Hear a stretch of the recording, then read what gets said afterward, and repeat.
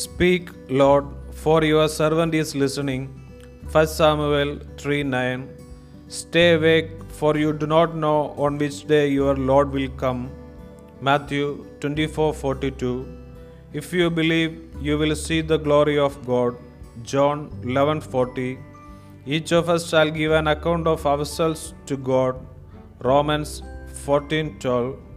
You are called for freedom. Galatians 5:13. Do not let your hearts be troubled or afraid. John 14:27. In your hearts revere Christ as Lord. 1 Peter 3:15.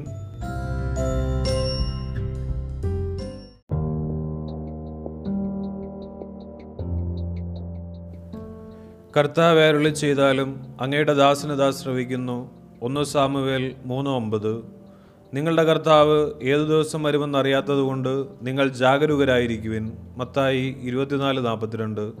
വിശ്വസിച്ചാൽ നീ ദൈവമഹത്വം ദർശിക്കും. യോഹന്നാൻ 11:40. നാം ഓരോരുത്തരും ദൈവത്തിനു മുമ്പിൽ കണക്ക് ബോധിപ്പിക്കേണ്ടി വരും. റോമ 14:12. സ്വാതന്ത്ര്യത്തിലേക്കാണ് നിങ്ങൾ വിളിക്കപ്പെട്ടിരിക്കുന്നത്. ഗലാത്യ 5:13. നിങ്ങളുടെ ഹൃദയം അസ്വസ്ഥമാകേണ്ട, നിങ്ങൾ ഭയപ്പെടുകയും വേണ്ട. യോഹന്നാൻ 14:27. ക്രിസ്തുവിനെ കർത്താവായി നിങ്ങളുടെ ഹൃദയത്തിൽ പൂജിക്കുവിൻ. 1 പത്രോസ് 3:15.